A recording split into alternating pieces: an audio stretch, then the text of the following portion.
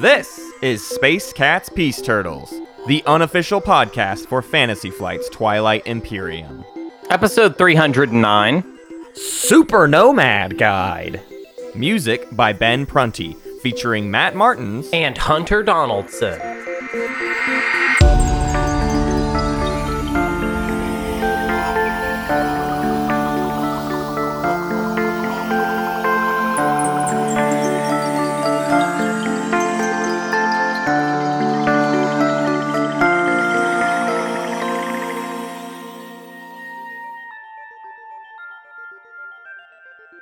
Oh, Hunter! It's the week before Gen Con. We go to Gen Con next week. We're gonna probably. We'll say this again next week. But I'm just antsy for Gen Con. Are you antsy for Gen Con?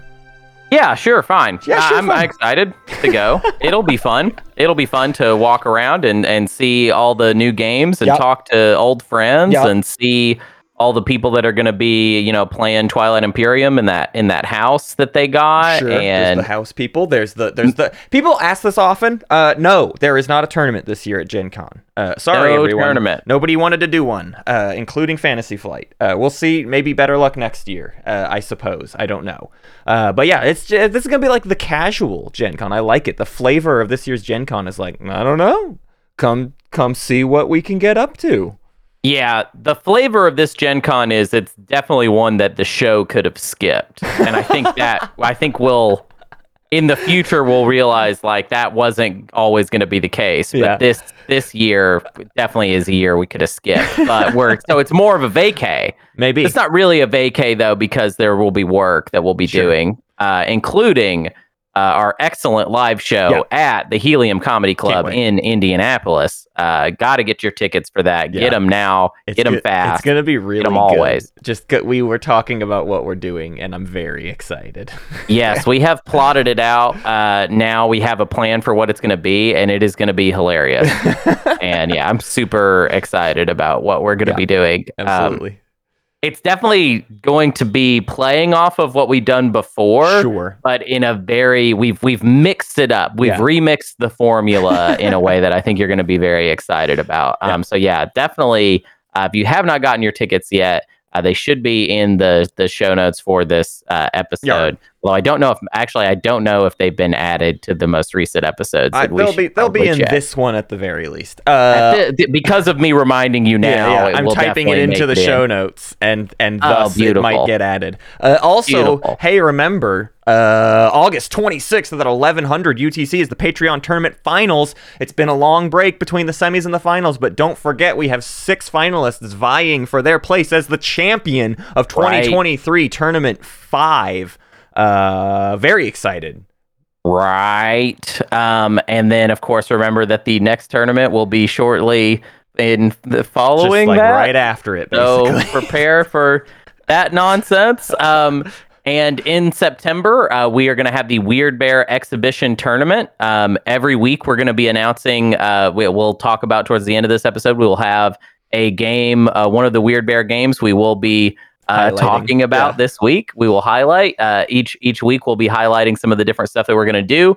If you want to join the Weird Bear Exhibition Tournament, you can either become a Weird Bear, or if you ever were a Weird Bear or are currently a Weird Bear, you are going to be invited to it. We will be reaching out to you personally to make sure that that you've had a chance to submit if you have a game you want to host, if you have an idea for any kind of out there Twilight Imperium homebrew weird rule set, whatever. It's very open. Like you're not going to submit something that's too weird for us, considering some of the stuff we're talking about. There are submissions that are too normal, and that's what tends to fall aside. But if it's bravely strange, then I think we're more likely to try to do it. Basically, so we're going to start scheduling these games whenever we get back from Gen Con.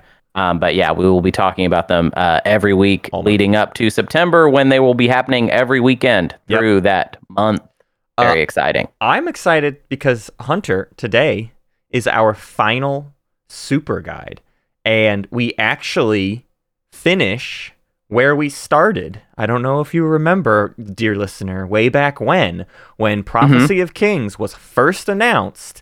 Right. We got the extra special privilege of having Dane come on the show and reveal the Nomad in all of its components. We got to do a full faction, like, component overview of the Nomad as, like, our very first POK episode. So it feels like we've returned home after many years away. Yeah.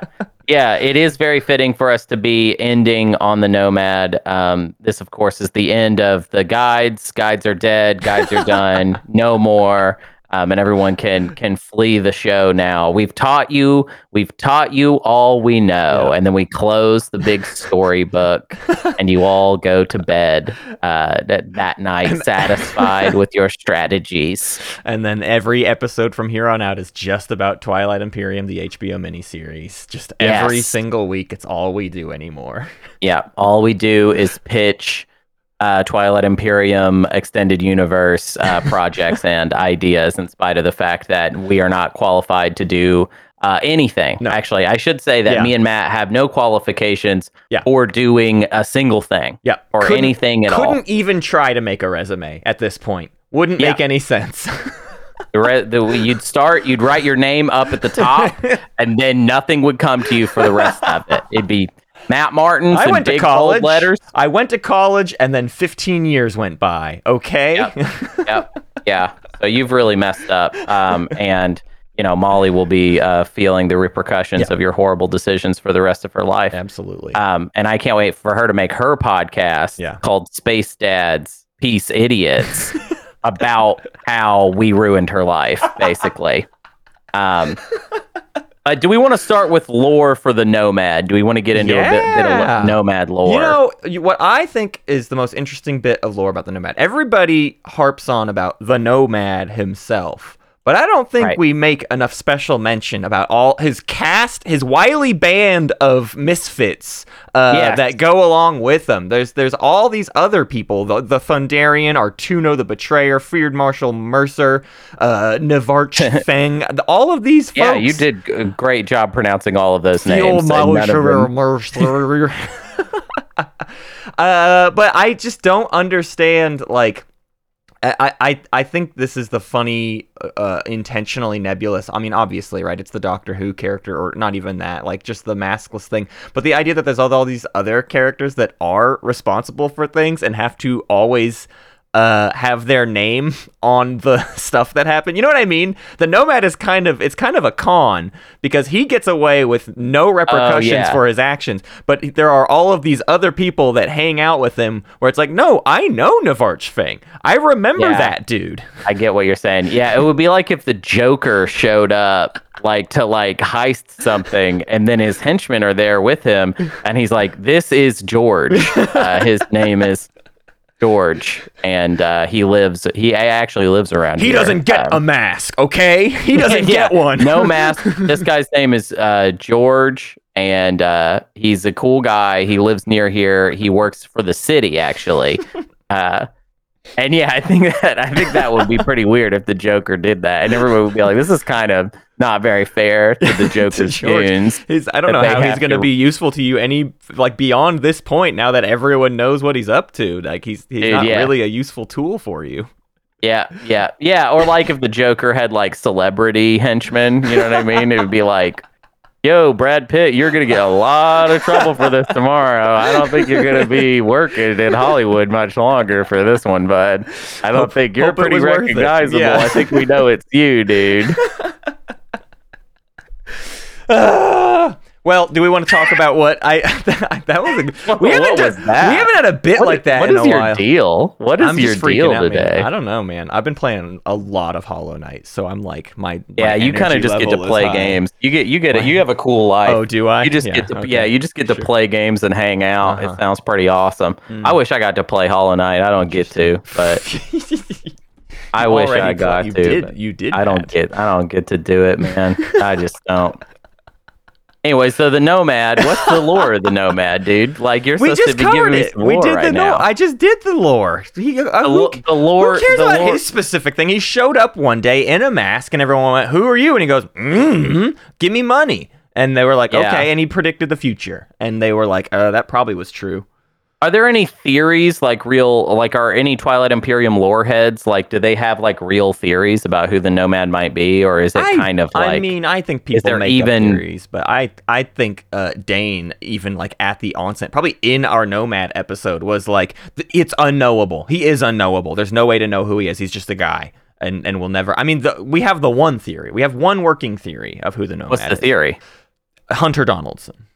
No, that's not the theory. That's never been the theory. All right. Well, that was maybe not a theory. You posited that it might be you. Well, I say it's me, but that doesn't mean anything. That doesn't. I have my lack of influence in this arena. I mean, we couldn't be further from the truth, I'm saying, is there an actual Twilight Imperium character that people think might be the Nomad, That's what I think would be. I think that somebody should write that book. Yeah. Why have none of the Twilight Imperium Extended Universe stuff focused on the Nomad? He's very interesting, Yeah.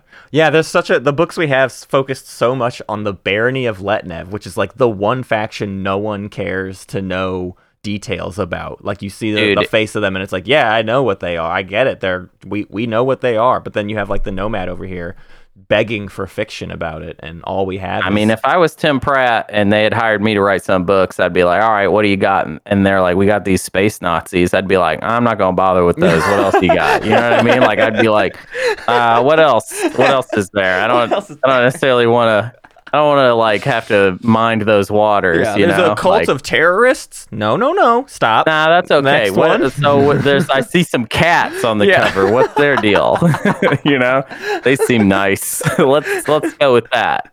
I would be writing only about the cats and the turtles mostly. That'd be what it's all about. Because who could object to a turtle? Right. I want all Arborec body horror. That's all I want. I think that we just need a bunch of horror fiction. You'd be like the Cronenberg of the Twilight Imperium Extended Universe. Exactly. Yeah, all your stuff would be just horrifying and just about that one consciousness, one body. Mm-hmm. It'd be kind of like Videodrome, actually with you, except with plants.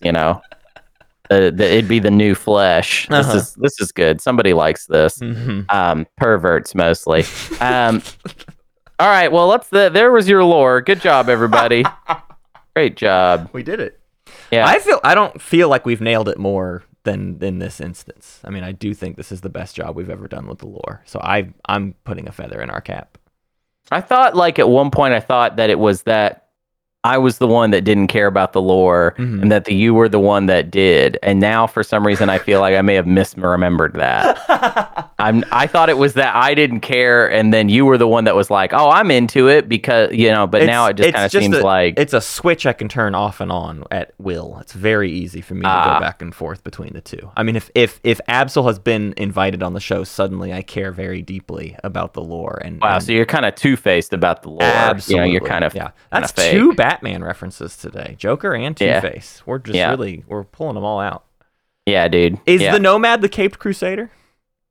Is the Nomad Batman? No, he honestly, if he was Batman, he would have a lot more aggressive kit. He's way more like the Penguin, to be honest. He's kind of more of a Penguin vibe because he's all. Yeah, I mean, I guess he might get some stuff done, physically, but a lot of it's about his goons and him having and his status. Yeah, right. Just like the Penguin, he's Mayor Cobblepot for a reason, Well, let's dive into it then. Let's describe all of the ways in which the Nomad is Mayor Cobblepot. I think that's a good thesis statement. Yeah, sounds good to me. All right, so what are their starting units? Riddle me this. Hey, guess what? This is the flagship faction. We start with an $8 ship on the board just hanging out. Although, high value. Is it $8? I don't know. It's also, we got a carrier, we have a destroyer, we have 3 fighters, and 4 infantry. Because of the flagship, that basically is a 2C, 4I. That's we call that a good start, my friend. Yeah, sure. Yeah, that's pretty good. 2C, 4I, we got it right there. Bam. Yep. We start with the tech Sling Relay, which is, of course, the tech that allows you to build a single ship at a space dock, activated or no, doesn't matter. Just plop a ship down. Pretty good. And our home system is Arcturus, which is a 4-resource, 4-influence, single planet home system. Which means we have enough money for tech round 1. It's all in all, it's a good stuff to start with.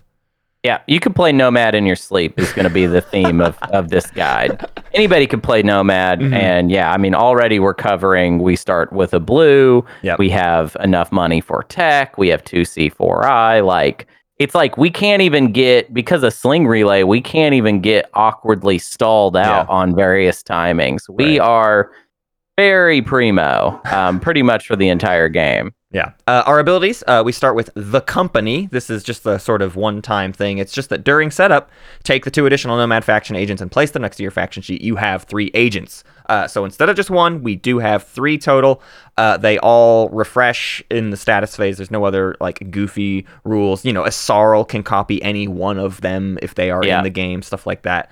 But we will talk about the agents more later. Our other ability, that's actually an ability that is also one of them forgettable abilities that you gotta keep your mind on. I know I forget it often if I'm playing Nomad, is Future Sight.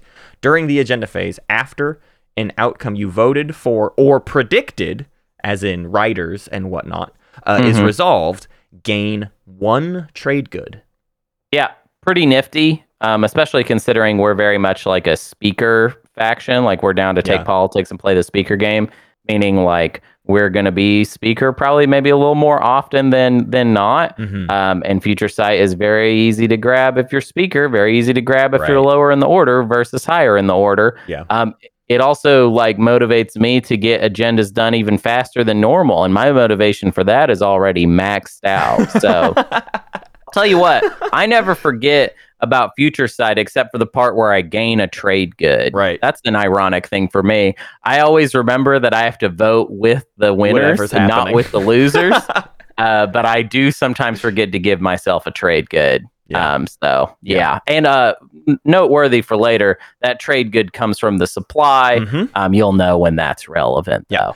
One more ability we have is we do start with a flagship, and that flagship is also a unit that's going to be something that we can upgrade later. But our Memoria 1 is that you may treat this unit as if it were adjacent to systems that contain 1 or more of your mechs. So your mechs are your own personal little wormholes that you can travel through in much the same way. You also have anti-fighter barrage, 3 hits on an 8. You have sustained damage, cost 8, 2 on a 7, so middling combat hit. You have 1 move and you have 3 capacity. So the base stats for the Memoria are more or less the standard stuff, but it's that crazy movement that is sort of the key to what the Memoria is all about, I suppose. Right. And also it's just that you start with it. It's definitely balanced for, you're going to be starting with this. We don't want you to be able to push everybody around in, round 1 and round 2. So this isn't that, but it does make it, I would say, pretty unassailable in the early game. It's like nobody wants to attack you, but you don't necessarily want to just throw your Memoria away in the early game. Right. Our mech is the Quantum Manipulator. While this unit is in a space area during combat, you may use its sustained damage ability to cancel a hit that is produced against your ships in this system. Cost 2, combat 6, sustained damage. So when it's flying around, it can soak hits. It then stays soaked with those hits when it would then want to go do ground combat. So if that matters to you, any hits you take in the sky are a big deal, but these are little soak damages. It's not like the Nazroka mechs that fight with you. And it's they're not flying separately. They need capacity like the Argent flight mechs. They're not just kind of flying around, but they're just a little extra soak on your fleets if you are willing to go there, basically. Yeah, and I would say that it's pretty worthwhile a lot of the time, unless you're going to need it for the ground combat. Quantum Manipulator is, anytime you're invading, they're always going to be in the space area, if you're bringing them into the system. Right.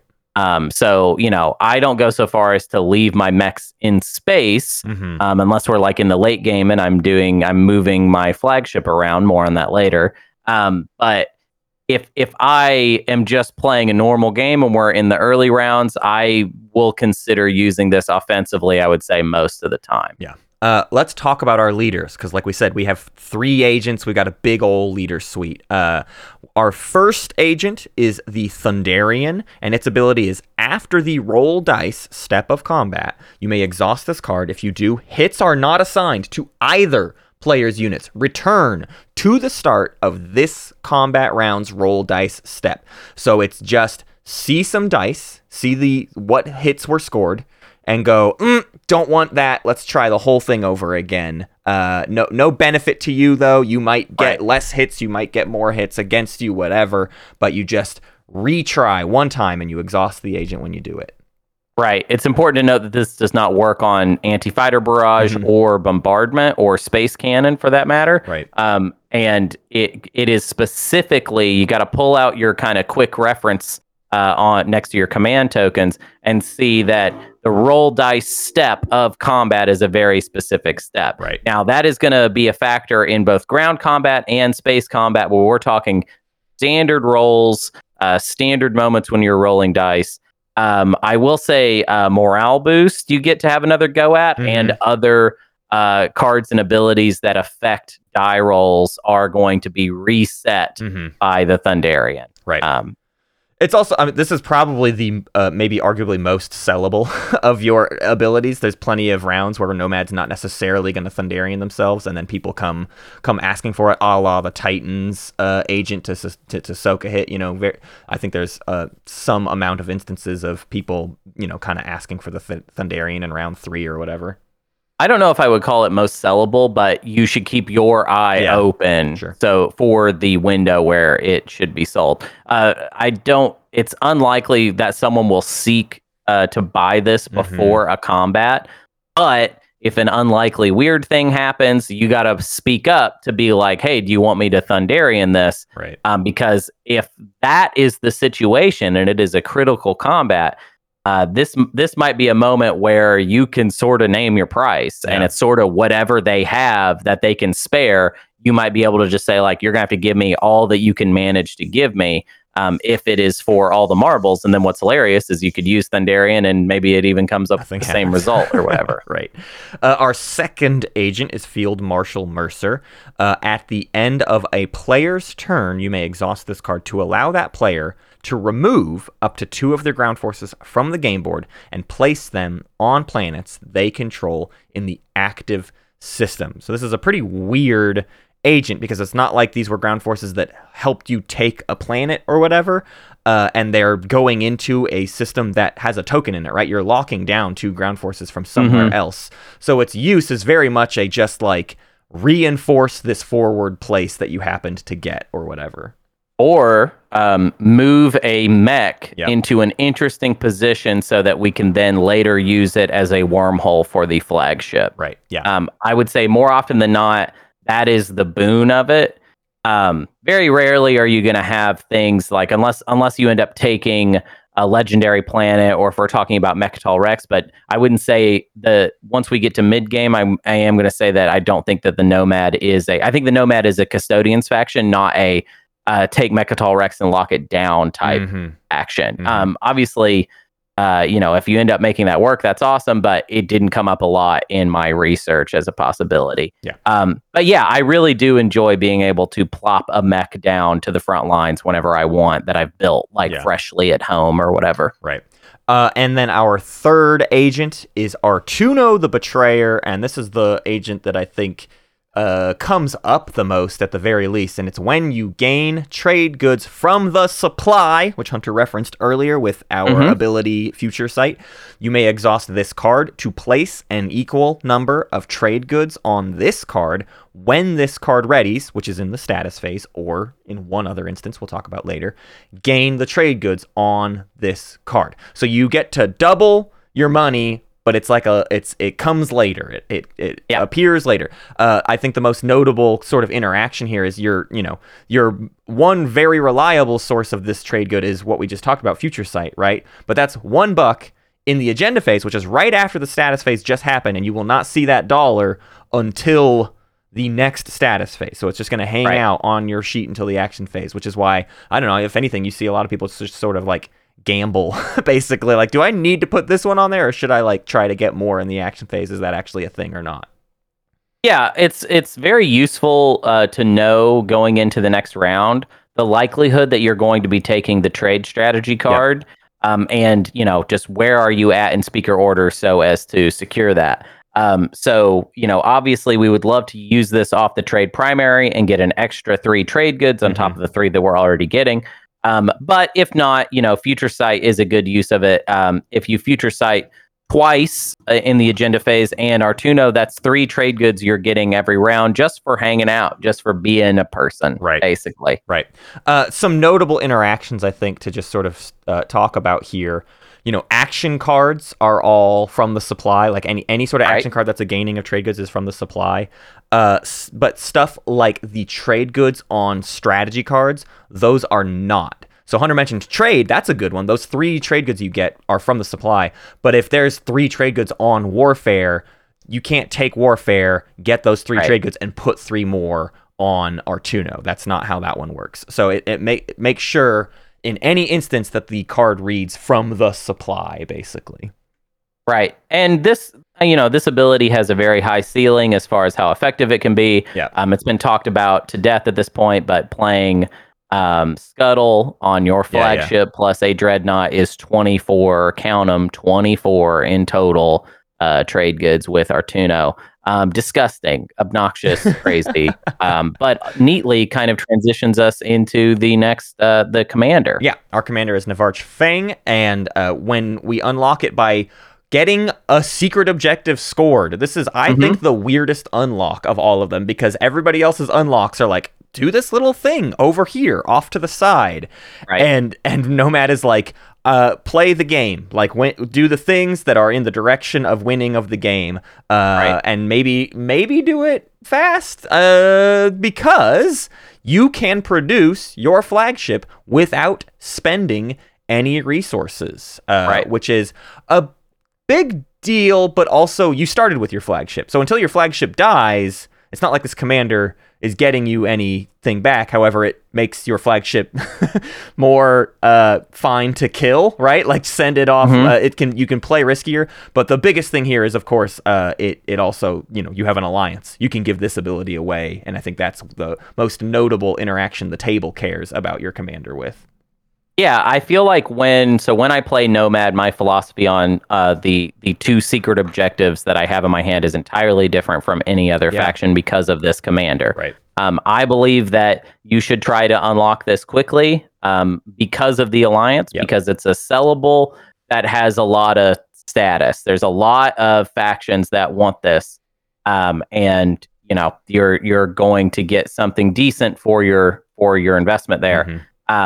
And so what I like about this is I take a look at my first 2 secret objectives. My normal logic playing any of the other factions is if I see action phase, we're going to keep that because we're going to try and score that last. When we see 2 secret objectives, that's more than we get to see under most circumstances in the game. However, with Nomad, I take a look at those 2 secret objectives, and if I can score one of them in round 1 or round 2, that's the one I take. It doesn't matter if it's action phase or status phase. I do not care about that aspect of it. I just want to unlock the commander for the versatility that it's going to give my late game, and because the sooner we can sell the commander, the better, basically. Yeah, absolutely. Some kind of notable interactions with this that I just feel like are worth mentioning here are, this is producing the flagship without spending resources. It does not make your flagship cost $0. And the reason I bring that up is things like Cabal, right? Cabal has like an agent that captures units based on their value or whatever, based on commodity values. You can't steal the Nomad's flagship. The flagship still is an $8 unit. Nomad just happens to build it without spending it. It's also not hurting things like Scuttle. Your flagship is still worth $8. It's just that when you build it, those $8 don't get spent at any instance or anything like that. So it doesn't come up super often, but I've seen players get confused by that. Finally, our hero is Auxil Sivan, the probability matrix. As an action, place this card near the game board. Your flagship and units it transports can move out of systems that contain your command tokens during this game round. At the end of that game round, purge this card. So your fighters, your infantry, and your ground forces can go anywhere they want with your flagship. And this becomes, you will commonly hear this referred to as the hero parade, basically. Yeah. So this is the one component from the Nomad that makes me glad that we're doing this super guide, because I believe the first time around we way overemphasized the hero parade and just this card in general, and I think we caused people to maybe overestimate its value. I think that it comes up sometimes, and you'll be glad you have it. And then there are many games where it is irrelevant, or has only very minor function for you and your game. The thing is, one of the big themes of Nomad and my criticism of it is that the flagship is merely a single unit, basically. Yeah. And so this is a hero that affects this one unit. That if you don't upgrade, we're talking about a unit that only carries 3 things. Yeah. So in those games, it's effectively useless. If you upgrade it, it can carry 6. That's much better, right? Yeah. 6 more than 3, actually double more. But at most, again, just 1 unit. Yeah. I don't know how often you've seen a single unit take someone's home system, but it's not in the cards. Right. If it is in the cards, that's more about them playing incorrectly, not you playing Nomad with any kind of level of expertise. Right. And the argument could be like, well, if I have my other ships unlocked, they can join the Nomad like in pieces of this, at different points in the parade, stuff that's unlocked can come in.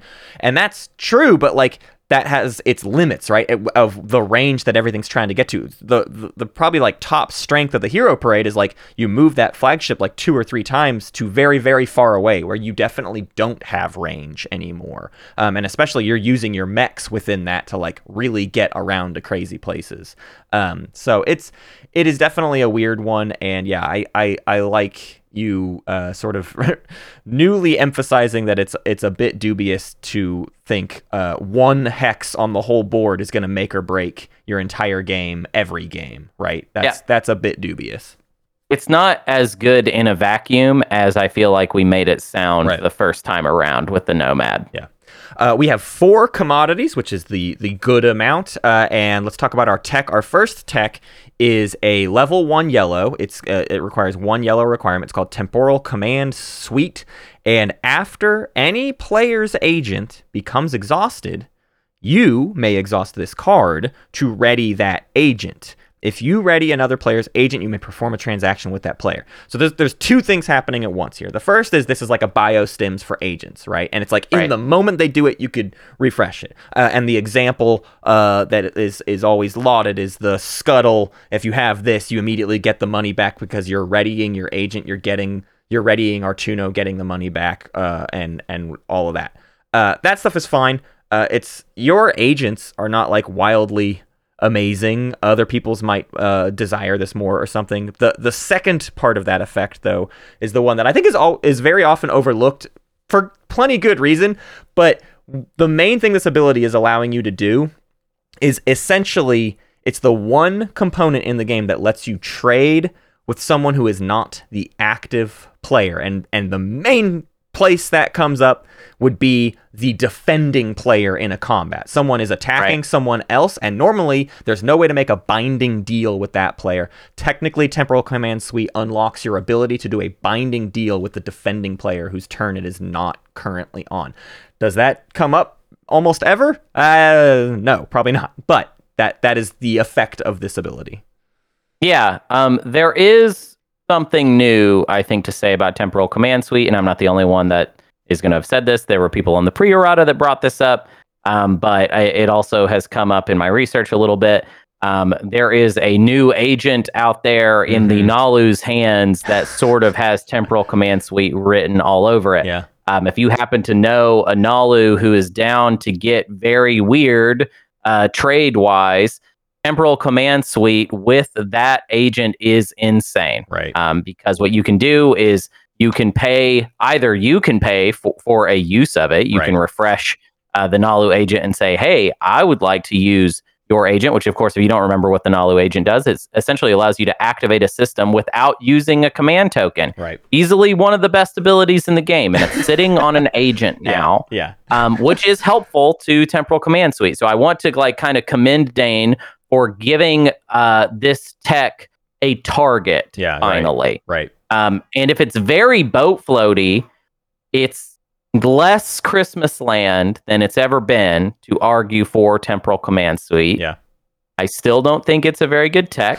I think there are, in order for me to recommend this to you, that you do this in a vacuum, I think you should know a little bit about this Nalu player first, because this Nalu player might not be down for a lot of dealing, a lot of wheeling and dealing, or maybe we're talking about a situation where you are not their neighbor. Well, that's a little tougher to get leverage on them. Whereas if I'm their neighbor and I'm Nomad and they're Nalu, maybe they want to keep me happy because Nalu has like kind of a slower start still, even with the agent. It is a little bit slower. But yeah, so there we go. There's a little bit of an argument for Temporal Command Suite. We will cease discussion of it. It's done. Our second tech is, of course, the upgrade for our flagship. Because this is the only flagship upgrade in the game, it's notable to say it's what it costs to get it. You need a blue tech, a yellow tech, and a green tech. You start with a blue, so you're actually after a yellow and a green prerequisite in some capacity, if you want this upgrade. And its ability is the same. You may treat this unit as if it were adjacent to systems. The thing that increases is its anti-fighter barrage is now 3 hits on 5 instead of 8, and its combat increases twofold to the 5, right? It goes up a tier in flagship from the 7, 2 hits on a 7 to 2 hits on a 5. It gains move 2, and this is where it gets its critical capacity 6, which, as we noted with the hero, is a big upgrade to the power of that ability. Basically, every element of it that could be upgraded what is in fact upgraded. Right. And obviously, if you've unlocked the commander, it's also free if you happen to need to rebuild it. Critically, whether it is upgraded or not does apply to the promissory note, which is the next thing that we're going to talk about. The Memoria 2 upgrade is so tricky for me as a conversation. I almost don't even want to talk about it until we get to tech path type discussion, because I think its usefulness has to be measured as an opportunity cost, not necessarily is it good on its own. Yeah, it is good on its own. Absolutely. Right. But how much tech are you going to get? Evaluating it in a path, I think, leads to a slightly different conclusion for me these days. And again, I think this is tied up in the hero conversation of, did we overestimate the hero initially? I think that maybe we did. And I think some people still overestimate the usefulness of this unit upgrade when compared to standard Twilight Imperium fare, like Carrier 2 or Dread 2. Ever heard of it? Pretty good. Yeah. Still pretty good, everybody. And all that hinges on the idea that it's one unit, basically. It's like, this is like up there as one of the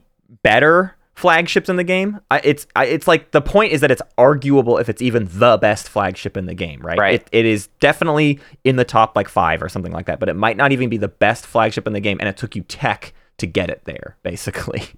I will say it's absolutely not the best flagship in the game. I don't even think I could hear an argument for why.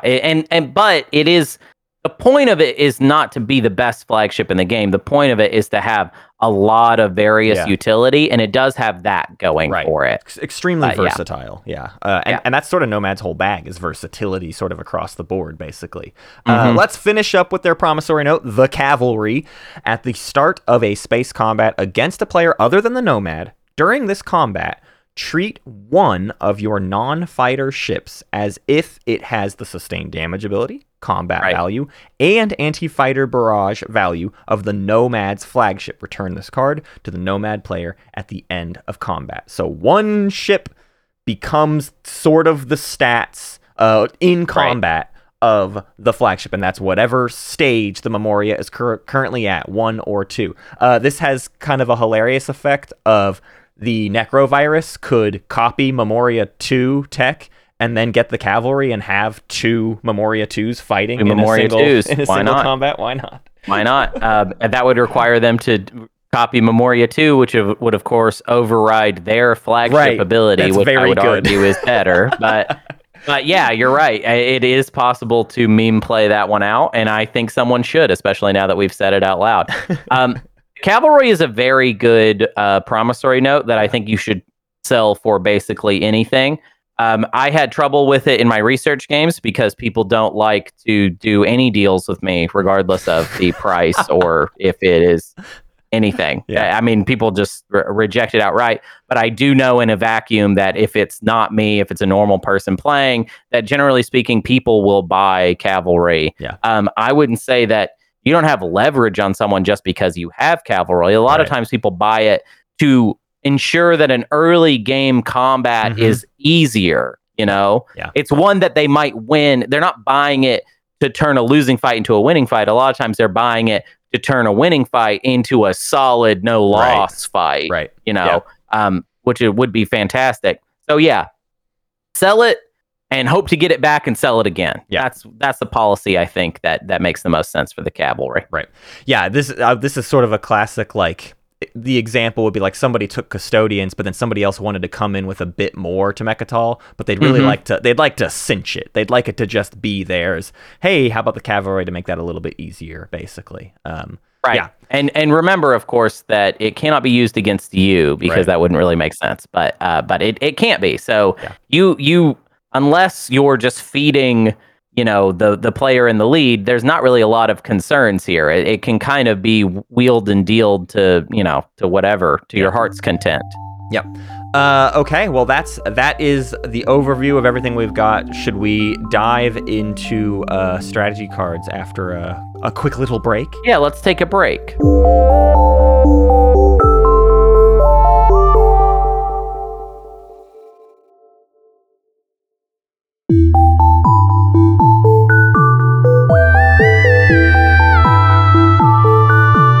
Welcome back, everybody. Hi, how are you doing? You feeling good after that little break? How's the first half of the episode treating you? You having a good time? I hope so. Hunter, will you tell me about the strategy cards in round 1 for the Nomad? All right, I will. So I like to go 1 to 8. I'm not trying to organize them based off preference or whatever. So let's start with leadership. I consider this a mid-tier pick. It's a value pick, obviously, but I think it might be the worst value for Nomad's needs. We are not particularly interested in following a bunch of secondaries. The only one that I feel like gets thrown in a lot for us is possibly an interesting forward dock. However, even that I feel like is kind of not on brand, you know? And the reason is, I'll go ahead and get to Diplo. I think Diplo is like the top of the middle tier because unless you have a very weird slice, I would rather have money for more plastic or a mixture of even plastic and command token feels more up our alley. Mostly because we have Sling Relay, right? And that's going to let us grab another ship, another capital ship in round 1, and it doesn't matter what happens with warfare, right? But we are locked out at 4i, and a mech early for Nomad is not so bad when we think about that ability for the flagship to warp to a mech. If you remember when we were talking about Field Marshal Mercer, a mech can be built at home and then very quickly thrown into the front lines. So just the idea of getting some resource and influence value out of some planets is worth it to me. I don't know that I am very interested in, like, for example, spending the home system on command tokens and then using Diplo to get some resource value out of it. I don't quite feel that way. Spending our home system on tech and then refreshing our home system and a juicy resource planet like Bereg or something like that for more resources seems to me to be a pretty decent play. Now, if we want to move on to number 3, politics, I would say, is a top tier pick for Nomad. We start with a blue. We start with good money, decent setup. Why not us be the custodian faction? And even if for some reason we don't end up with custodians because somebody else takes it round 1, we just have a great round 1 start. So I never feel bad about the idea of just going ahead and letting Speaker sit at us or at preferably even our neighbor. Ideal situation here would be we sell it to a neighbor and we retain first pick.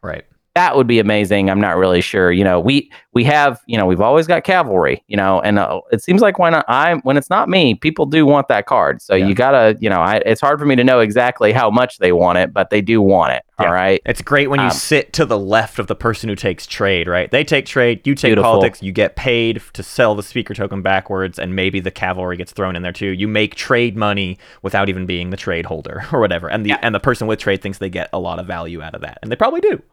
Yep. Construction, I would say, is a low tier pick, even possibly not a pick for us at all. I mean, I would say like if Diplo is a yes, construction is generally a no. Yeah. Obviously, this is always changed by the objective flip, depending on what that ends up being. Trade is our number one pick. For round one and every round until the last round. If there was a way for the speaker token to stay upstream of us and us just pick trade over and over and over, that would just be the perfect day, I would say. We make so much money off of that extra 3 trade goods, and we're just such a natural good at trade faction, being a 4 commodity faction with let's count it up, promissory note that's sellable. Yep. A good commander that's sellable. These are more sellables than most factions have outside of Jolnar, right? Yeah. I would rank Nomad actually second to Jolnar in sellable merchandise. Yeah. As far as just how much potential value they can get off of it. We got some goofy pre-errata from Jadim Jedi, who just wanted to call out Mantis's play in this year's tournament. Mantis pulled off a cool maneuver in the tournament this year. He used his carrier to take Hope's End next to home, and then put the mech at home. You use Sling Relay to make a second carrier at home. Again, you need trade goods to like get all of the stuff to do all of these things. Right. You tech Gravity Drive, right? You've used trade as effectively a stall in addition to Sling Relay. You tech Gravity Drive. You move that new carrier next to Mechatol with the mech, right? Then you use the flagship and the mech's adjacency and Gravity Drive to take Mechatol round 1. It's a play that requires a number of things to go right, but it's a good example of the weird movement capabilities you get from the Nomad mech and flagship combo. Yeah, and I feel like now Jadim did not say specifically in this comment that Mantis had trade, but Mantis definitely had money in order to make this happen. What I love about taking trade as Nomad, because of Artuno, we're going to get those 3 trade goods going into next round. Yeah. It just makes me feel really secure. Right. It makes me feel like I can be a little bit risky in this game or in this round that I'm in right now. And next round, I'm getting 3 extra bucks, and that's our starting scenario, basically. Yeah. And I really enjoy that. I think it's quite helpful. It's just, they're just really, really good at having a lot of money and accruing a lot of wealth. They are essentially a money faction without any, besides Artuno and Future Sight, no explicit money abilities, but it ends up being deceptively more wealthy than I think it initially appears to be. Yeah, yeah. What about Warfare? So Warfare is bad, and I've been saying it every week for a while. You are a 2C4I faction. You have Sling Relay. Trick somebody else into taking it. As far as I can tell, everybody, it's easy to do. So everybody keeps taking it. Round 1, even though everyone else gets something better out of it. Maybe if I had it my way, what would happen is people would stop taking Warfare round 1, and then it would come back into the meta because people would start paying for people to take Warfare. Right. Which unless, obviously if you're SAR, it's different. If you're playing a faction that needs Warfare, it's different. And I note those whenever we get to them. Right. Nomad is not that faction. They do not especially need Warfare. We would love to do the secondary and get some more ground forces off of it. Obviously, we have a ship already covered. But even those times that we do that, it's a little bit awkward, right? Because I might secondary to build 4 infantry and a mech. Yeah. You know what I mean? Right. Like that's just kind of an awkward thing to do, but it's like, and with Nomad, a lot of the times it will make sense because you're like, listen, I'm getting extra ships. Yeah. What I need is to make sure that every time I build, I'm building a lot of those cheap little units that I can't get any other way. Right. But yeah, you do not need to be taking warfare, in my opinion. Unless, I mean, if you see some sort of weird Diplo plus trade equals I get, custodians round 1 and by no other way, sure, by all means go for it. But if you don't see that play, I don't get what there is for you in warfare at all. Yeah. And then finally technology.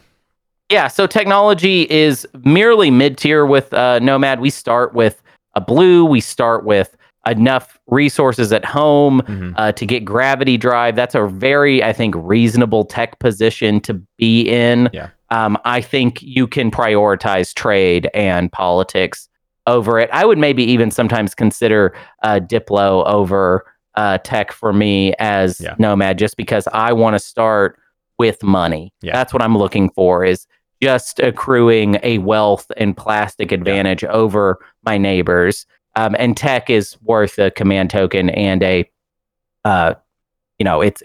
4 resources in a command token is like what we're talking about as far as value. It's not enough value.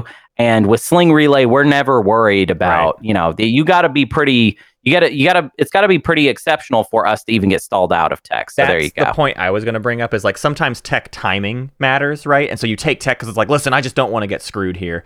But like, you aren't going to be as Nomad. No. Like you're just gonna be fine. You have an extra stall round 1. You've got time to sit around and wait for gravity drive to fall into your lap. Sure, getting it for free, that's like kind of neat. I don't know if you have really, really juicy, like if you have a bunch of systems 2 away, right? And you want gravity drive right away, then sure, that's like maybe the argument to have this. If your slice setup is just like really bad where you need 2 movement before you've done anything else or whatever. Or if you see a reason to get, I don't know what your skips are. If you see a reason to double tech, then by all means, if it's going to unlock some sort of very interesting play for you round 2. I'm not saying it's bad. I'm merely saying compared to a lot of other factions, I would say tech is kind of a mid-tier pick for Nomad. Okay. So, what it feels like the story of Nomad has always been, I mean, the meme is Nomad, best mad. They've always performed well. They are definitely a powerful faction, and I think the thing I used to think about Nomad is like, why though? Like, I don't understand what it is in their kit that's making them particularly strong when everything feels like just like death by 1,000 cuts, a lot of good stuff. But like, what is it about that propels them into this like success that they see? Well, I think they're well-rounded and they're a blue start faction. So we've got great economy. We've got a bunch of little sellables. None of them major, none of them research agreement level, but all like pretty decently potent. The 4 commodities helps a lot. Starting with Sling Relay helps a lot. Starting with the flagship means that it's very difficult to bully Nomad without kind of like waiting around them or being very particular in the way that you do it. Obviously, the Memoria 1 does get outpaced eventually. It's not, some sort of excellent, ability on its own. I find that we perform well against like wind slaying because we don't have a lot of priorities and we have like 4 resources at home and a lot of money. I find generally towards the end of the game, I have a really good stack of infantry, maybe a mech at home, and we'll even have command token advantage as well. Like economy, being good at economy is the best thing to be good at in Twilight Imperium. Right. It is why Jolnar is so fantastic. It is why Hakan generally does well, but it's like your Hakan without the critical flaw of having a 3-planet home system. Right. Like that is your level of potency. It's why I think I give Hakan and Nomad, I would say, are probably pretty close on the overall tier list. I would probably give the edge to Nomad because of their very particular, unique abilities that can sometimes kick them from being a good faction to being a great faction. But also the defensibility of a 1-planet home system over a 3-planet home system is like night and day. I mean, I've seen Hakan lose so many games just because they couldn't hold on. So and so was able to get there, and then all it takes is invading the one planet. I also think that Nomad has a particular strength in point blocking. Like Nomad is not particularly good at like wind slaying other factions on their own, although the hero parade sometimes makes it happen. They are pretty good at, spending their tokens in a particular way as to like, I'm going to block you here, and that would stop you from winning. Right. They're also very unpredictable. It's very hard to constantly chart their movement. Yeah. Because of the mech ability, it's very hard to tell exactly where the flagship can go at any one time. So if it ends up being the type of game where that means a lot, which is not true always, but if that does mean a lot, then you are going to surprise your opponents, you know, and surprise is probably the best thing you could have on your side in Twilight Imperium. Yeah. And I feel like Nomad has a very high potential for that. Yeah, I feel like the hero is, when I've seen it do well, it is because of all of the other things contributing to it. Like, the hero alone is not what is a really good ability. It's like, well, you set up, you have a lot of tokens, you got your mechs well spread out to where nobody knows what you're going for. I mean, when you see a Nomad, like, getting a super definitive win, it's like the whole table's trying to block, like, a bunch of different secrets, and Nomad still finds this other back door to get through to do the thing they need to do or whatever. Yeah, it can be very difficult to stop a Nomad win, is something I've noticed. Right. So if Nomad is going to win, it can be pretty tough. Anytime a faction is really good at economy, too, it means that on another level, they're not very, they're not very dependent on strategy cards.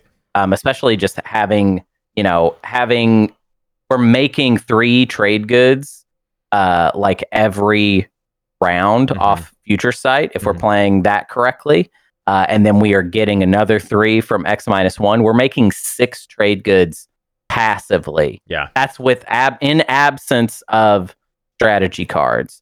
So that is our floor. That's think about that in comparison to like Sardak. Right. Like it's easy to see why economy is such an important aspect of the game, because some of these factions are just making money for free. Yeah. And I would say that is Nomad. We are just kind of getting money for existing. Someone X-2'd me as Nomad, and I was like, that kind of seems pretty fair to do. Because it is a lot of money they're just kind of finding out there. Right. And so, anytime you have a good bonus to economy, it means you can start thinking about stuff like, just purely tempo. Let's solve our tempo problem. All right. Well, once we've solved the tempo problem, how's our speaker control going? Yeah. Basically. Right. Well, then something notable I think about this guide is to also tell the other side of that story, which is that like you did a lot of games for Nomad. We were going to do this. I don't guide. Like them. Yeah, we were going to do this much earlier. is this one really like annoyed you in a lot of ways? And some of that seemed like a sort of it felt like the wins were sort of escaping you, but not even the wins, because you had times when it's like, oh, I could have won that game or whatever, but it felt like there was some key ingredient that felt like it was out of your grasp or something when you would describe things to me, of just like something wasn't clicking with them stylistically or whatever.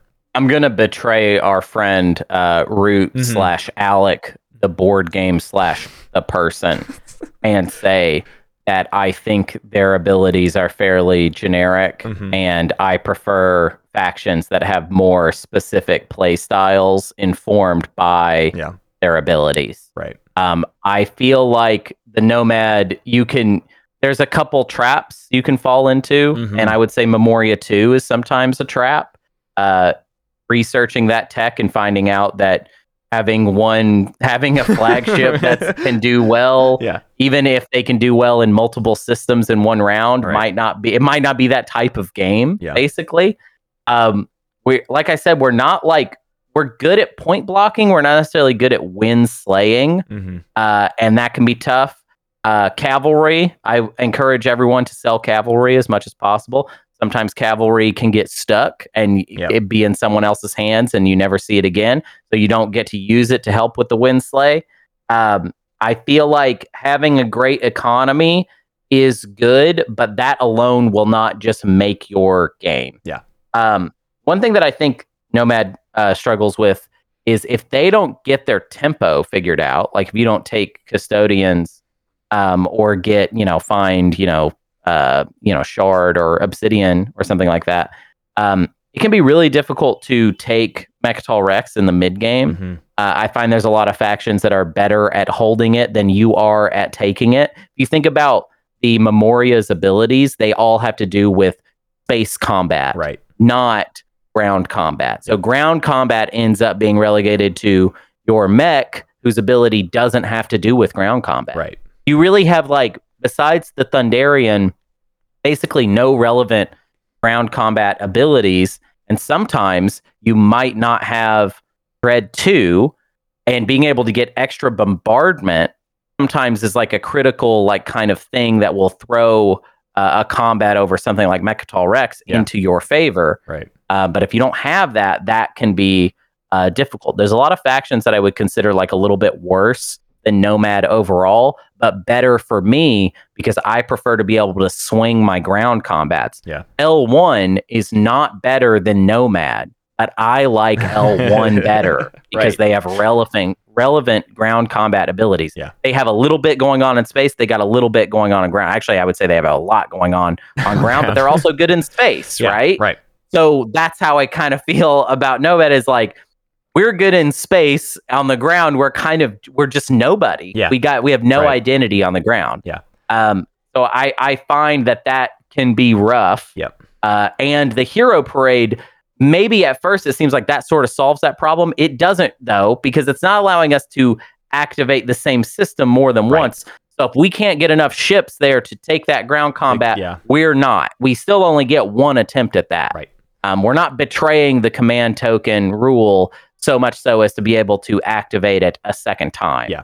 We're sneaky and aggressive, sort of, and that comes at the cost of, like, relevant defenses, right? Like, our only good defenses are the plastic we've built throughout this game. That's the only ability we have that is, like, matters defensively. And beyond that, like, it's all about, I can get places, but once I'm there, I am on my own, basically. Right. Yeah, I think that it's tough to know. So, like, I never really figured out. I'm saying Memoria 2 is a trap sometimes because I have felt that many times at the late game. But I didn't find that point of choice where it was like, oh, this is what's supposed to inform you to go this way or that way. I just went different ways and felt different ways in my games. I wasn't able to figure out the logic of when to go Memoria 2 or not. Mostly because we have to make a lot of tech path choices before we get to the stage 2 flip. Right. So sometimes that stage 2 flip is like, this is a hero parade type objective, or it's not. You find out if your stuff is relevant, like, in round 5, basically. Like, in round 5, you're like, did all of this matter or not? I don't know. Let's here we go. Did my secrets turn out, or did the stage 2 flip in my favor or whatever? But you sort of commit to something earlier in the game and then see if it works. Yeah. I think there's just some factions have narrower cones as far as, like, their abilities and their advantages, but I feel like those narrow cones allow them to do things that are consistently great, or things that I can count on more. Yeah. Like, I would say that I went up against Titans several times as Nomad and felt like Titans' abilities shined a lot brighter. Yeah, definitely. Titans, if they don't get custodians, if they don't get tempo, they can still make a really good play most of the time in the mid game for Mechatol Rex. Yeah. And I'm saying, like, a lot of the time I'd be like, I'd give up some of this money advantage just to be able to kind of break in there. Yeah. But if you're playing against Titans and they set up on Mechatol Rex, you're not taking that. Right. Nomad's not taking that, basically. Yeah. I was able to take a Titans home system only in a game because they had stretched themselves out enough to where it became possible. But beyond that, I feel like I took very few ground combats that I considered essential or game swingy. Yeah. And that is just something I couldn't get away from, as far as, like, this is tough. If you think about a lot of the really good factions, they have some sort of ground combat nugget. I think of Nazroka as well. Yeah, Nazroka definitely. Also very good economy. The Eidolons are good on the ground and they're good in space. Yeah, you know, they do it's it all. Whereas we don't have get that. a little bit of everything. Whereas, Nomad is desperately needing something that hits a little bit harder on the ground. Yeah. Well, okay, so we're pushing this new narrative then, that this flagship is not all it's cracked up to be in the past, meaning Memoria 2 maybe doesn't like change our fate wildly, which I feel like the prevailing wisdom was like get to Memoria 2 tech. So what tech path are we talking about instead these days? Well, so if I'm going no skip, just like out there in the ether, I'm not even sure I'm going to have Memoria 2 on the list, to be honest, at this point. I think if you can't throw it in with the skip, maybe I don't really care.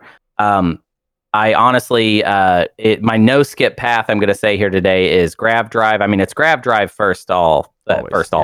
I mean, you just can't. You're a Blue Star faction, so you get Gravity Drive first, right? We don't really have to litigate that. I like Carrier 2 because of the points I was just making about ground combat. We have no boon to it, so we have to overwhelm them with numbers. Yeah. So Carrier 2 is going to help us a lot. Scan Link into Dread 2 is going to help us a lot. After that, supplementing with Deep Blue techs seem more important to me than just merely picking up Memoria 2. Yeah. Obviously, if we end up picking up a green skip, we could throw Memoria 2 into my no skip plan pretty easily. Right. And you could even sort of plan for that if you wanted to. I'm not saying Memoria 2 will be useless in this situation, but there's going to be a lot of games where the hero parade isn't what this game is about. Yeah. And in that world, maybe I want fleet logistics a little more, you know? Right. One thing I really like about fleet logistics is anytime you're talking about a faction that's like, oh, we have trouble with tempo, being able to sneak Imperial, as in activate and quickly use it, is a way, I think, to kind of gain back that tempo if we're kind of bad at it, right? And I would say if Nomad doesn't get Custodians, a lot of times they're a little bit bad at it. Yeah. As far as green or yellow skip, which I would say is like kind of the same to me. Yeah. I would take Gravity Drive, any green or yellow. I don't really care. You just pick your poison. Whichever you don't have the skip of, right? If you have a green skip, get yourself the yellow that makes sense of the two at the base there, or vice versa, I guess. Yeah, I really don't. I mean, I said Scan Link for the yellow in the no skip. That's more just because I'm thinking you're maybe going to need the versatility of Scan Link. You're getting it late. Yeah. Yeah. I don't know. It's just like an option. Yeah. But, generally speaking, it doesn't really matter. What sucks about your options is that, Neural, Alice wrote in to talk about Neural. Alice wrote in to talk about Neural as if Neural was a hot take. I actually had a game where I got Neural early and very much enjoyed it for Nomad. Nomad has a lot of very interesting action card interaction between them and Artuno. Think about how many action cards give you trade goods from the supply. Is it really that bad of an idea to throw in some more action cards at Nomad? I think not, actually. It goes beyond that, too. I mean, there's other stuff, too, right? There's flank speed, or even a skilled retreat to, make a move to get a mech somewhere crazy and then combo that into a new movement or whatever. There's just so many weird little things that fall into the kit of versatility, right? Action cards can help you be more versatile. Yeah. Biosims is also useful, especially if you have a really juicy planet for it, but being able to do Sling Relay twice in a round is not bad. That's good. Right. And then obviously Sarween is just fine. Maybe Sarween is really the bad one because it doesn't interact with Sling Relay. So whatever. I mean, I will stand by Scan Link. It's got to be Scan Link if you're just getting a level 0. Yeah. Yellow, obviously predictive, if you could, but if you have a yellow skip, then you should just be using that to grab our next tech, Memoria 2, and then close that out with a Carrier 2. Again, Carrier 2 is our only way to kind of try to overwhelm our ground targets. Yeah. That's our only strategy there.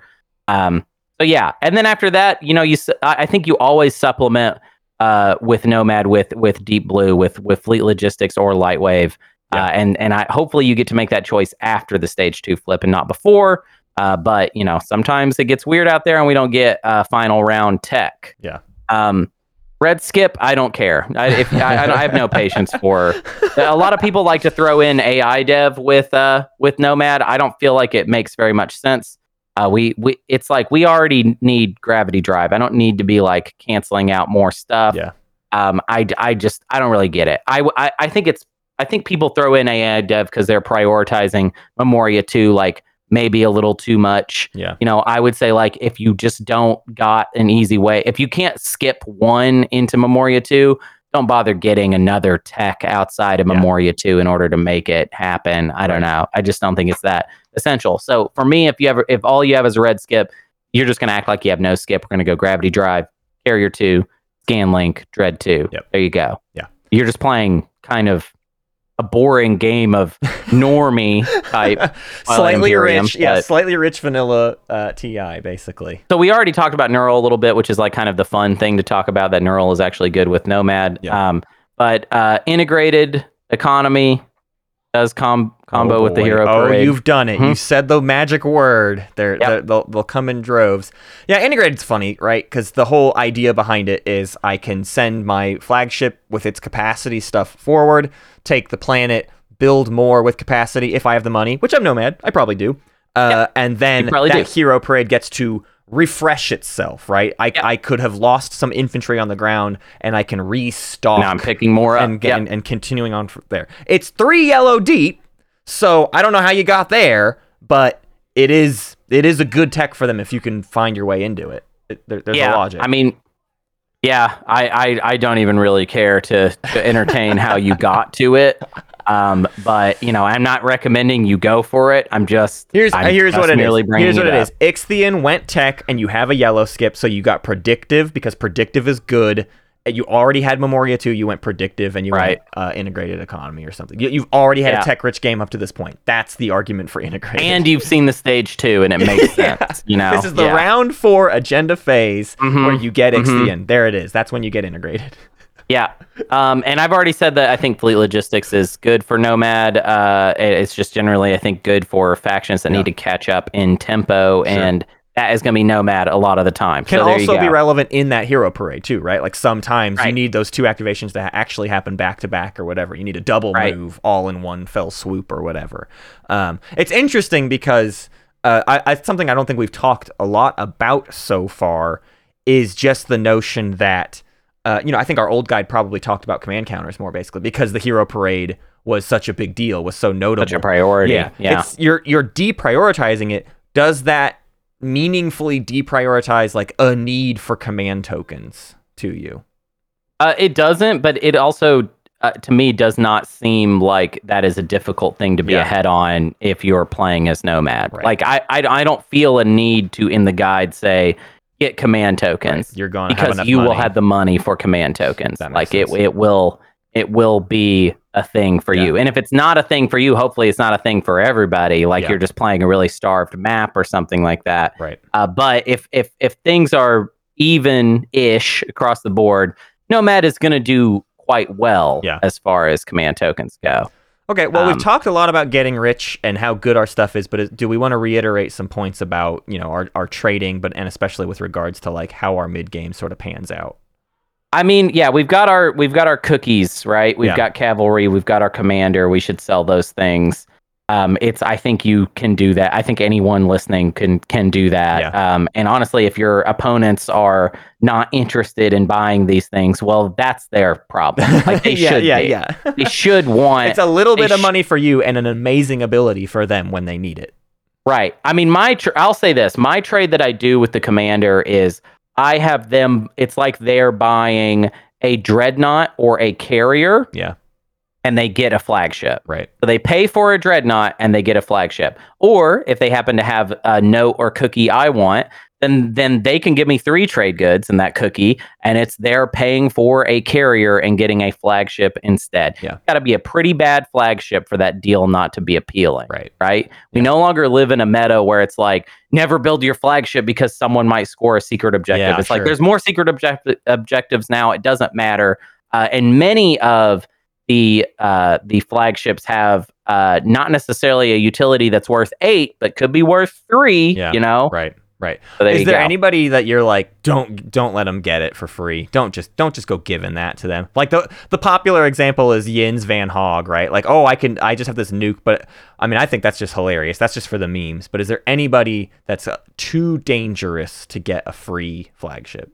I don't think so. Yeah. I think I would give it away to pretty much anybody. I mean, even, you could, and I think my price would be the same too, is like if L1 wants their flagship, then I'm going to say 3 trade goods and your promissory note, and we're good. And they can maybe even talk me down to 2 trade goods and their promissory note if they're, if they're good at talking, or if I think they're going to use it for some reason that also benefits me. Yeah. Absolutely. No, yeah, there's not a single flagship I'm not down to just get on the board. Yeah. Basically, honestly, in the meta where we're talking about, which you've already like disproven, you said like we're not worried about the secret objective, but in the world where we're worried about the secret objective of someone trying to kill flagships, well, giving this ability away is one less eye on our flagship. Like, because at the start of the game, ours is the one that everybody wants to kill, right? So we might lose our flagship because of that. So getting someone else's out there quickly is at least just like, oh, maybe they go over there instead. Especially if it's one of those even work. If we've upgraded the Memoria and the other one is Hakan or something, like, yeah, go kill the Hakan flagship. What are you talking about? Yeah, absolutely. I don't really have much else to say as far as trading goes. I think that is kind of it. I mean, I do want to emphasize like that we do want to try and pick up custodians in the mid game or in round 2 or round 1 if we can make it happen through some weird mantis magic. And if not, like we need that tempo. We want to solve tempo because once we have tempo solved, we can basically just play the speaker game, and we're pretty good at that, to be honest. Like if all we have to focus on is speaker, we can lock the game down pretty decently. As far as like weird other things to talk about before we kind of get to the conclusion here, I do want to talk about agendas for just a second. There's really only 2 things to mention of note, which is that economic equality is bad for rich factions, like it always is. Hilariously, though, does combo with Artuna the Betrayer. If you know it's going to go 4, you get those $5 on top, right? You get $10 out of it, but it's delayed. It's all these things, right? They're probably not going to go 4 if you are, because you probably have a stack. Yeah. I also think it's hilarious that we always end up talking about the mech base agenda, the one that takes away the printed abilities on the mech card, except for sustained damage. That one is pretty chill for us because we have 2 mech abilities and one of them is written on the flagship card. Yeah, it's not on the mech. That is and that's fine. the good one too, right? The mech's ability is like, do I even want to use it? Like the argument earlier was, am I saving this for the ground anyways? Am I really using my sustained damage in space? That's the other thing is like Nomad is built just for space combat, and sadly the game is not just decided in space. So that's like, it's funny. Dane's put in a little trick there. You should sustain your mechs in space so you lose on the ground even more than I've planned for you to be losing on the ground. Yeah. Hilarious. There's also that one, I will say, there's one where you would replace all of your mechs, right? Where you turn all of your mechs back into infantry. That's a no-go. Yeah. That's a no-go. You really want to push for the alternative to happen on that one, where instead everyone just like gains a mech at home would be great. Yeah. I just feel like ones that hurt everybody, it's like I feel like the mech for Nomad isn't even going to be the best mech on the board. Yeah. But we don't want to lose it. Right. But it's not going to be the best one available. Yeah. Somebody else can have a better one. Agenda, rearmament agreement. So anyway. Yes. Okay, well let's round this off. Let's talk about, how we close this game up. Yeah. So we have to figure out our tempo. Once we figure out tempo, we just have a policy of do not let the speaker token pass by us. Use your action cards, use silly, like whatever swingy abilities you can come up with, whatever swingy situations that arise to kind of keep the game pointed in your direction. Yeah. You're not like Titans. You can't kind of claw your way or force your way into the running from the bottom. Yeah. You need to get momentum early and coast into a victory where you eliminate your hopefully very few rivals from the running in the final round. Yeah. Make as many deals as you can, pull the table onto your side and hope that you have enough gas in the tank to close it down. Yeah. I think that's the best you can do. Yeah, I think that emphasis is like, it's basically saying the mid game is kind of your late game. Like, you got to do a lot of work to have a really good setup that then hopefully can be utilized in the late game in a meaningful way. The games I've failed at with Nomad are where I've done my like, oh, I didn't build enough plastic thing, and you really feel like, oh, Nomad is like not a faction if I haven't put this money somewhere, right? This money, not just like, oh, I got a big fat stack on my home system. It's like, no. Get your plastic all over the place so that then when it's time to do stuff, you are everywhere you might need to be already, basically. Yeah.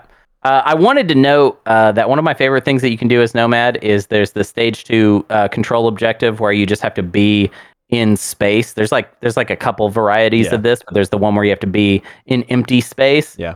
I love getting Fighter 2 and using the Hero Parade to like late in that round just plop fighters around.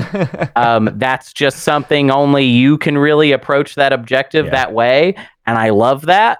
But yeah, that's it. That's all I got, really. Yeah. In general, that's the argument, right? For Nomad as a stage 2 faction, is it's like it's just those space control, or like a chief supremacy, right? Flagship on Mechatol. If you can find a way to crack through there, which is harder. Right. But those like spread thin control objectives that are stage 2s, if you can do the stall business to get there, that is when the Hero Parade like does something, basically. Right, and when it's a Hero Parade objective, you might be very happy with having gotten Biostims Sling Relay, right?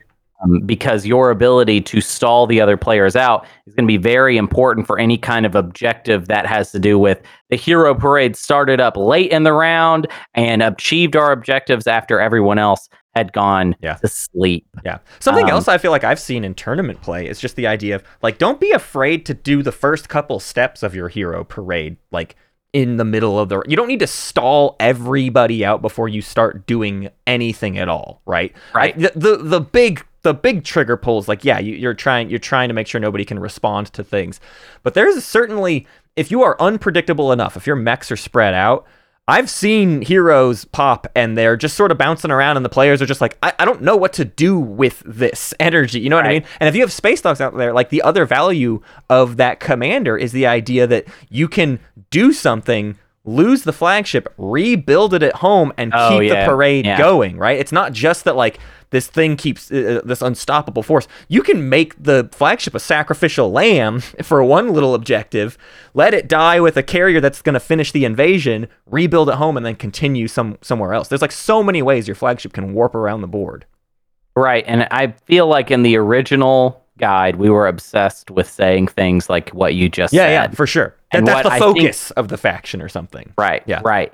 But what I think that has been gained in the time since the release of POK is the understanding that the usefulness of that situation or the frequency of that situation is maybe lower than we realized initially, which is why I think Nomad is a good faction. It's in the middle somewhere. It could be the upper middle depending on your play style. Yeah. For me, it's probably in the lower middle when I'm playing as them. I did not make them sing, but they are a good faction. But personally, I kind of wish they were a little more specific. Yeah. And I need them to be a more specific faction. So maybe in the future, when Codex 4 comes along, when is that coming along, by the way? I feel like I'm looking at my calendar here and I'm like, wasn't there a Codex 4 due?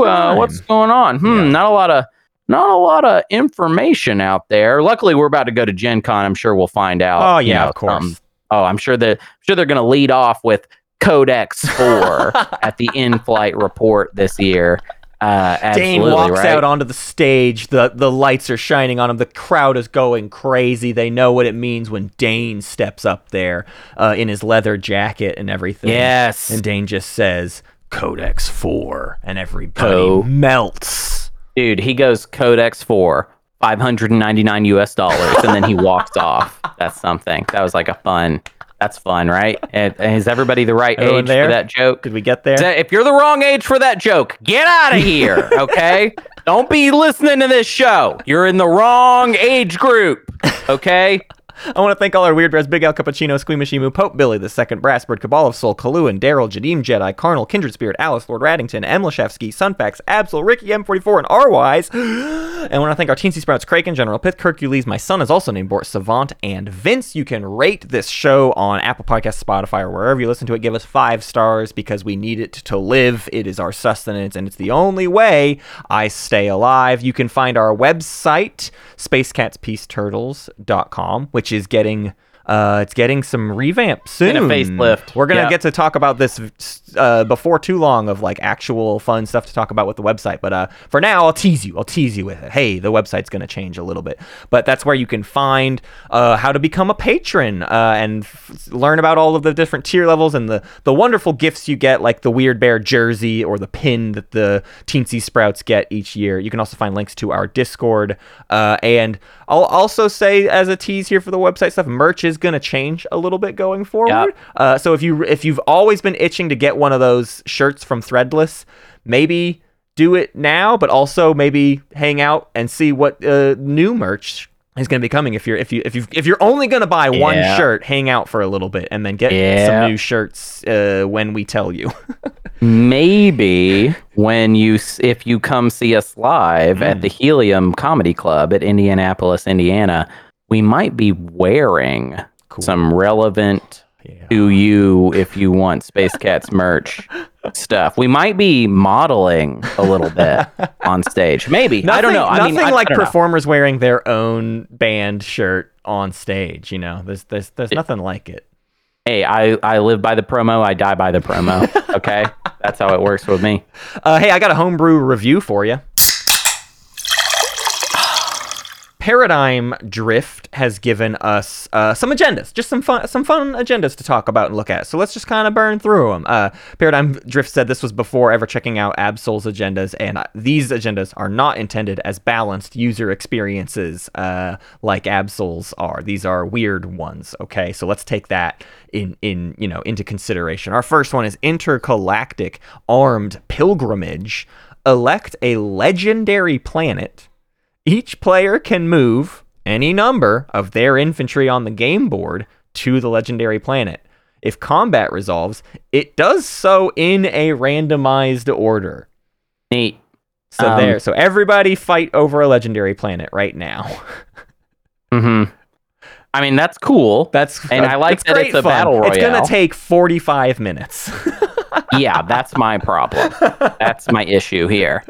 Now, I would change this to an elect player. Uh-huh. And it would be that the elected player can target a legendary planet right now and fight on it with infantry and just go for it.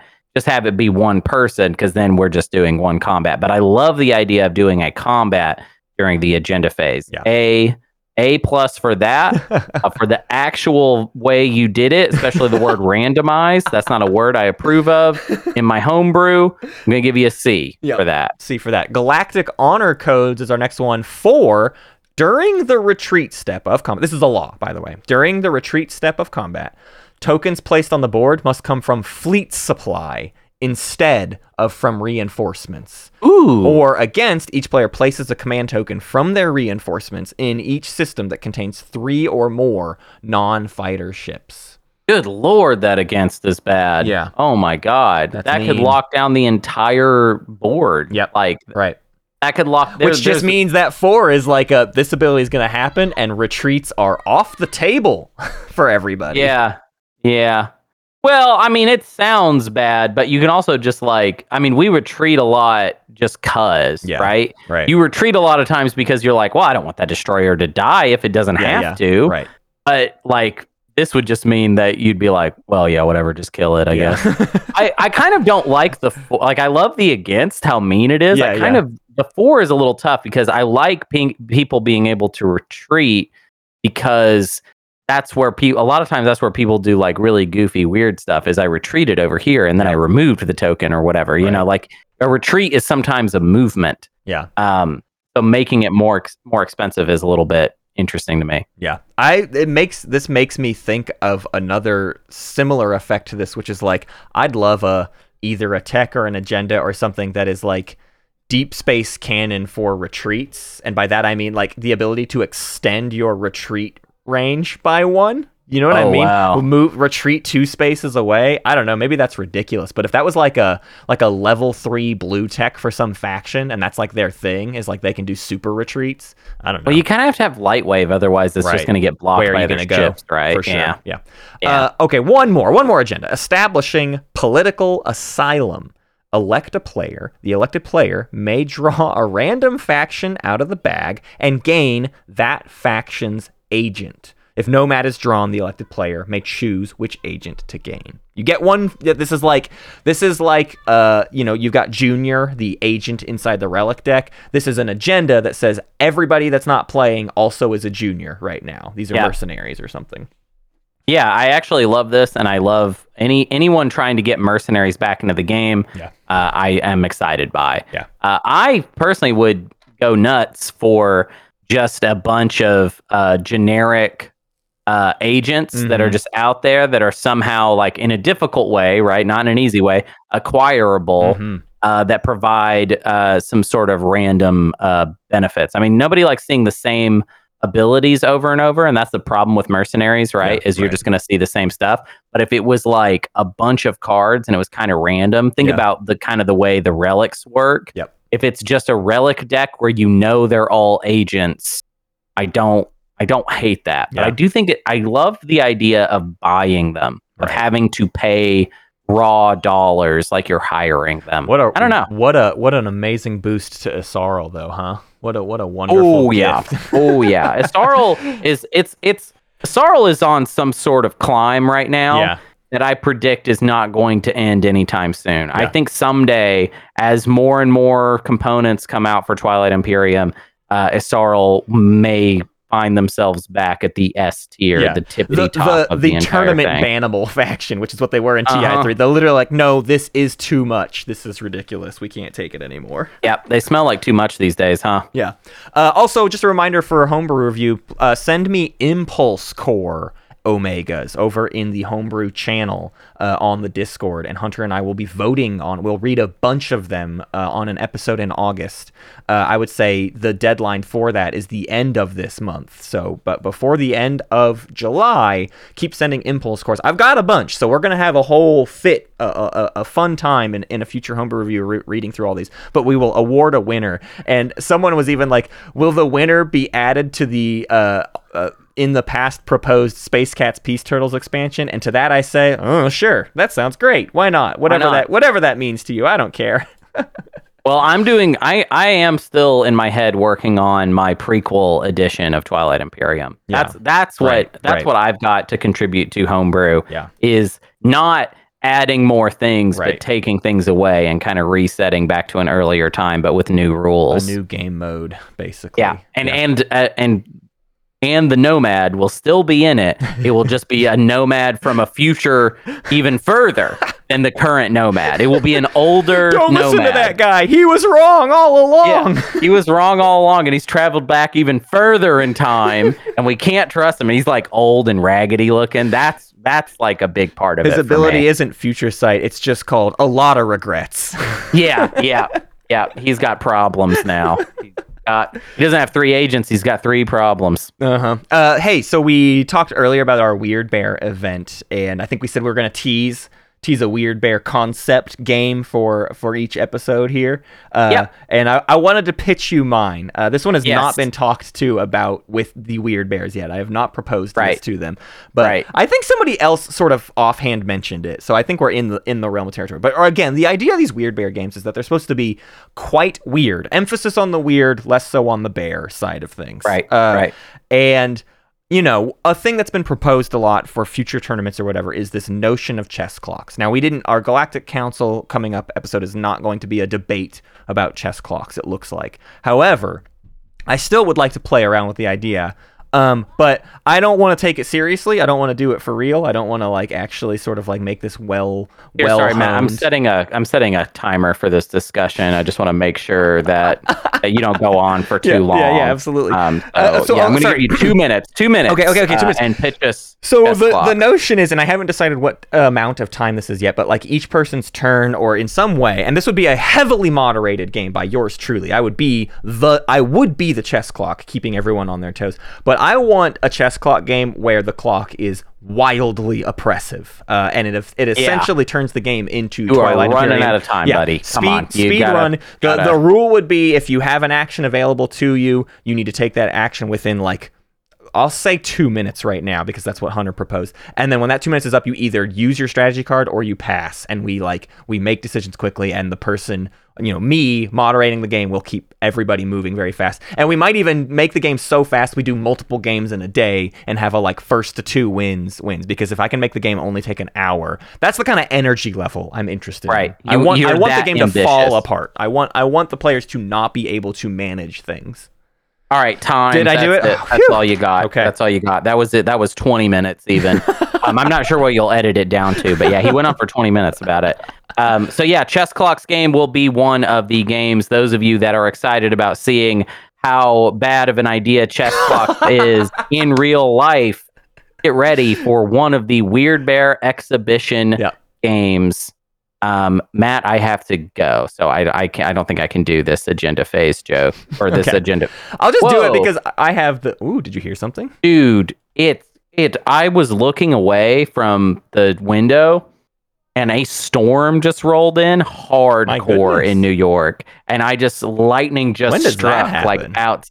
That's the thing, it storms in New York sometimes. No, and it's crazy. It does. It do though. If you need to go, I'm gonna do this agenda phase.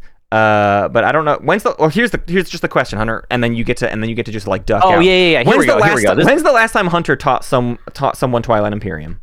I don't teach. Anyways, gotta go. Bye. Thank you for your question. I appreciate it. I will never teach anyone. This is me teaching you. When you listen to the show, that's me teaching you. I do not teach someone in person. All right. You know what? Actually, I do gotta say something. The last time I taught someone, not this game, but another game, I had a horrible experience. I taught Scythe to you and Sean and everybody else. You were so mad that you were losing that game. Oh, I didn't care about the losing. I cared about y'all interrupting me every 5 seconds to ask questions about things I already taught you. Then finally, I've been interrupted during rules explanations my entire life. Right, yes. Y'all just kept cutting me off, and it was so outrageous and annoying to try and teach y'all the game that I didn't really grasp it that well myself. I was just focused on teaching. And then, meanwhile, you all have really grokked the game, but I am just having a bad time. And yeah, I lost the game hard loss. I will let you know I did play Scythe one more time, though, and I won. Good. Also, I found out the Scythe has horrible balancing. Because I played in the seat that you played in, Matt, and I won, and it's apparently Scythe is really, there's like 2 factions that are like all top tier, no matter how random, because it has that random aspect of the faction. Apparently, those 2, the best. It doesn't matter what you do; it's just always going to be the best option available. So, pretty weird. Anyways, that's my review of Scythe. I'm going to go. Matt, you go ahead and take care of the rest of this question. Bye. Love you. Yeah, good. Hey, have a fun rest of the show, everybody. Enjoy. Hey, and seriously, Matt, go nuts. Whatever you want. Just go for it. I really do have to go, though. I have a meeting. Okay, so I'll... Seriously though, but Yeah. No more time to waste. No more time to waste. Don't leave. You gotta go. I get it. Make sure we wouldn't have finished the agenda phase already. I mean, Matt, just turn the podcast off at the end, okay? Yeah. You just make sure to turn it off at the end. Don't leave it running. No, I never do. No, I mean I've never done that before. Okay, don't leave it running. All right. Yeah. Anyways, goodbye, audience. I hope you have a good time. See you later. I'll see you next week, audience. Bye. Hello. It's just me and you now. It's just us. It's just you, me, and my cat. Okay, I want to answer this question a little bit in earnest because I actually have I'll say slightly more recent answer to it, although it's been a few years going now. But Kazmat asks, when's the last time you taught the game to someone? Do you find it any easier now? I wouldn't say I specifically find teaching the game easier, like because of the show or anything. But I did a couple years ago work up a sort of more convenient way to teach the game in person, and I thought about like doing some sort of video about this, like a teach you to teach TI, not a learn the rules, but how to for you teach your group the rules of Twilight Imperium. And the last time I taught it was probably a year to 2 years ago. I don't remember how long ago it was. It was probably within the last year or so. We a friend of a friend had a birthday, and we were teaching him Twilight Imperium because he'd always wanted to check it out. So shout out to Daniel. Happy birthday again. Anyways, my new method of teaching Twilight Imperium is based on this fact. When my old form of teaching Twilight Imperium always came up against what I find to be the critical failure of Twilight Imperium, which is you can learn the game, and then the very first decision you are asked to make in the game is to choose one of 8 like critically important components. The strategy cards are a big deal, and they impact your round 1. Now, in a teaching game, obviously it's not like you're trying to play the best game of Twilight Imperium you've ever had, but you do want to understand why you're making decisions. So telling people to just like, oh, no, just pick a strategy card at random, that can have horrible repercussions for their game, right? You want people to have a good round 1 so that then they have a good rest of their game. You don't want someone taking like a single planet round 1 and then wonder why round 2 sucked so bad. That's not a recipe for a good time to me, for a new player. I want my new players to get off on a really good foot without, quarterbacking them and telling them how to do everything. But I was always running into that issue of the strategy cards just get in the way. Like I teach all these things, and then suddenly the strategy cards are sitting there, and it's like, okay, now I need to read for you every single one of these components, and then we're gonna figure that out. And it just was super annoying.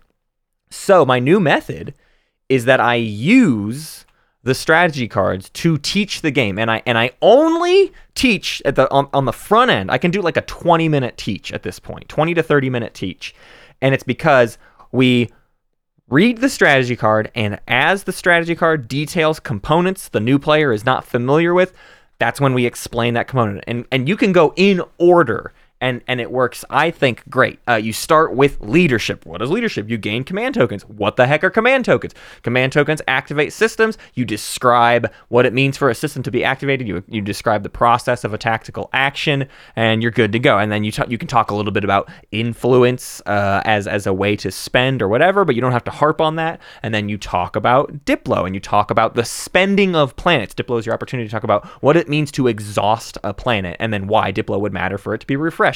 It's also your opportunity to reinforce the idea that a token in a system locks it down, meaning Diplo putting a bunch of tokens in a system means nobody gets to go there, and that's why that's important, right? So you've just taught 2 concepts to the players by teaching those 2 strategy cards, and then when they go into the picking of strategy cards later, they're going to understand them. You go into politics, let's talk about the speaker token and why it matters. We can also sort of real quickly just be like, and these are action cards.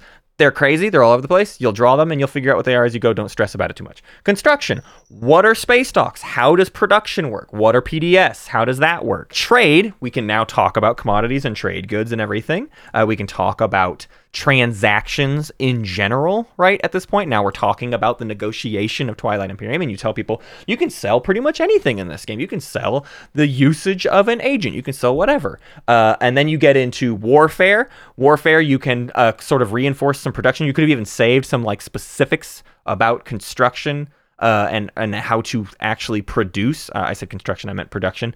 How you build off the secondary, but also you can glaze through warfare because you're reinforcing the idea that sometimes you can lift a token, and that means that system doesn't have a token in it, which means it's now accessible to you for all of your abilities. You're getting their head back into that space.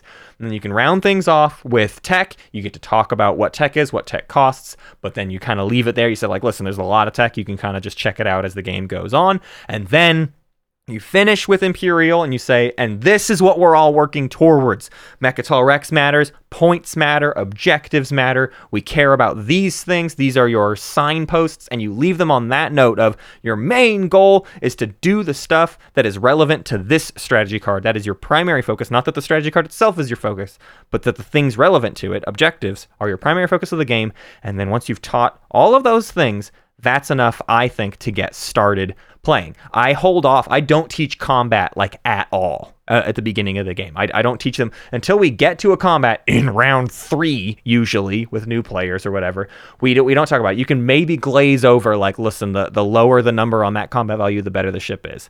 But beyond that, I don't talk about combat. I don't talk about the agenda phase until the first agendas come up, because for a new player, it doesn't matter. All of those things will come up as the game comes on. But to get people on the ground, your players want to just understand this game. You're going to be playing it all day, and they're never going to understand what's going on. So you might as well just get into the action as fast as possible. And the fastest way to do that is to talk through all of the strategy cards, and then they know how to make their first decision and what they would like to focus on.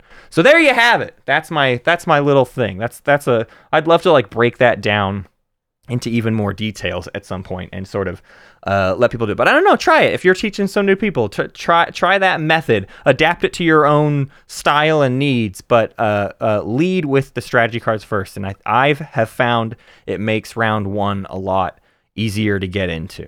That's it. That's the whole episode. Hunter said something he needed me to remember to do, and I don't remember what it was. Oh well, I guess I'll figure it out.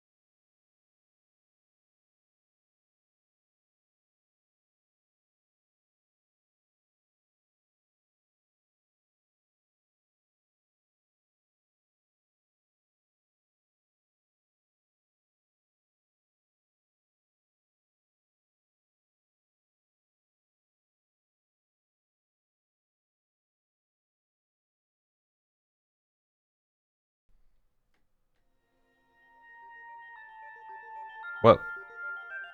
You hear that? What is that noise? No. Oh my gosh, what a horrible mistake. That's what Hunter told me to remember. I forgot to turn the podcast off. Oh. It costs like $100 a minute to keep that podcast running. How much did I just lose? Oh, well, that's Molly's college fund out the window. Thank you for listening to Space Cat's Peace Turtles, and thanks to Ben Prunty for the use of his music. You can find more at benpruntymusic.com and benprunty.bandcamp.com. Pax Magnifica, Bellum Gloriosum.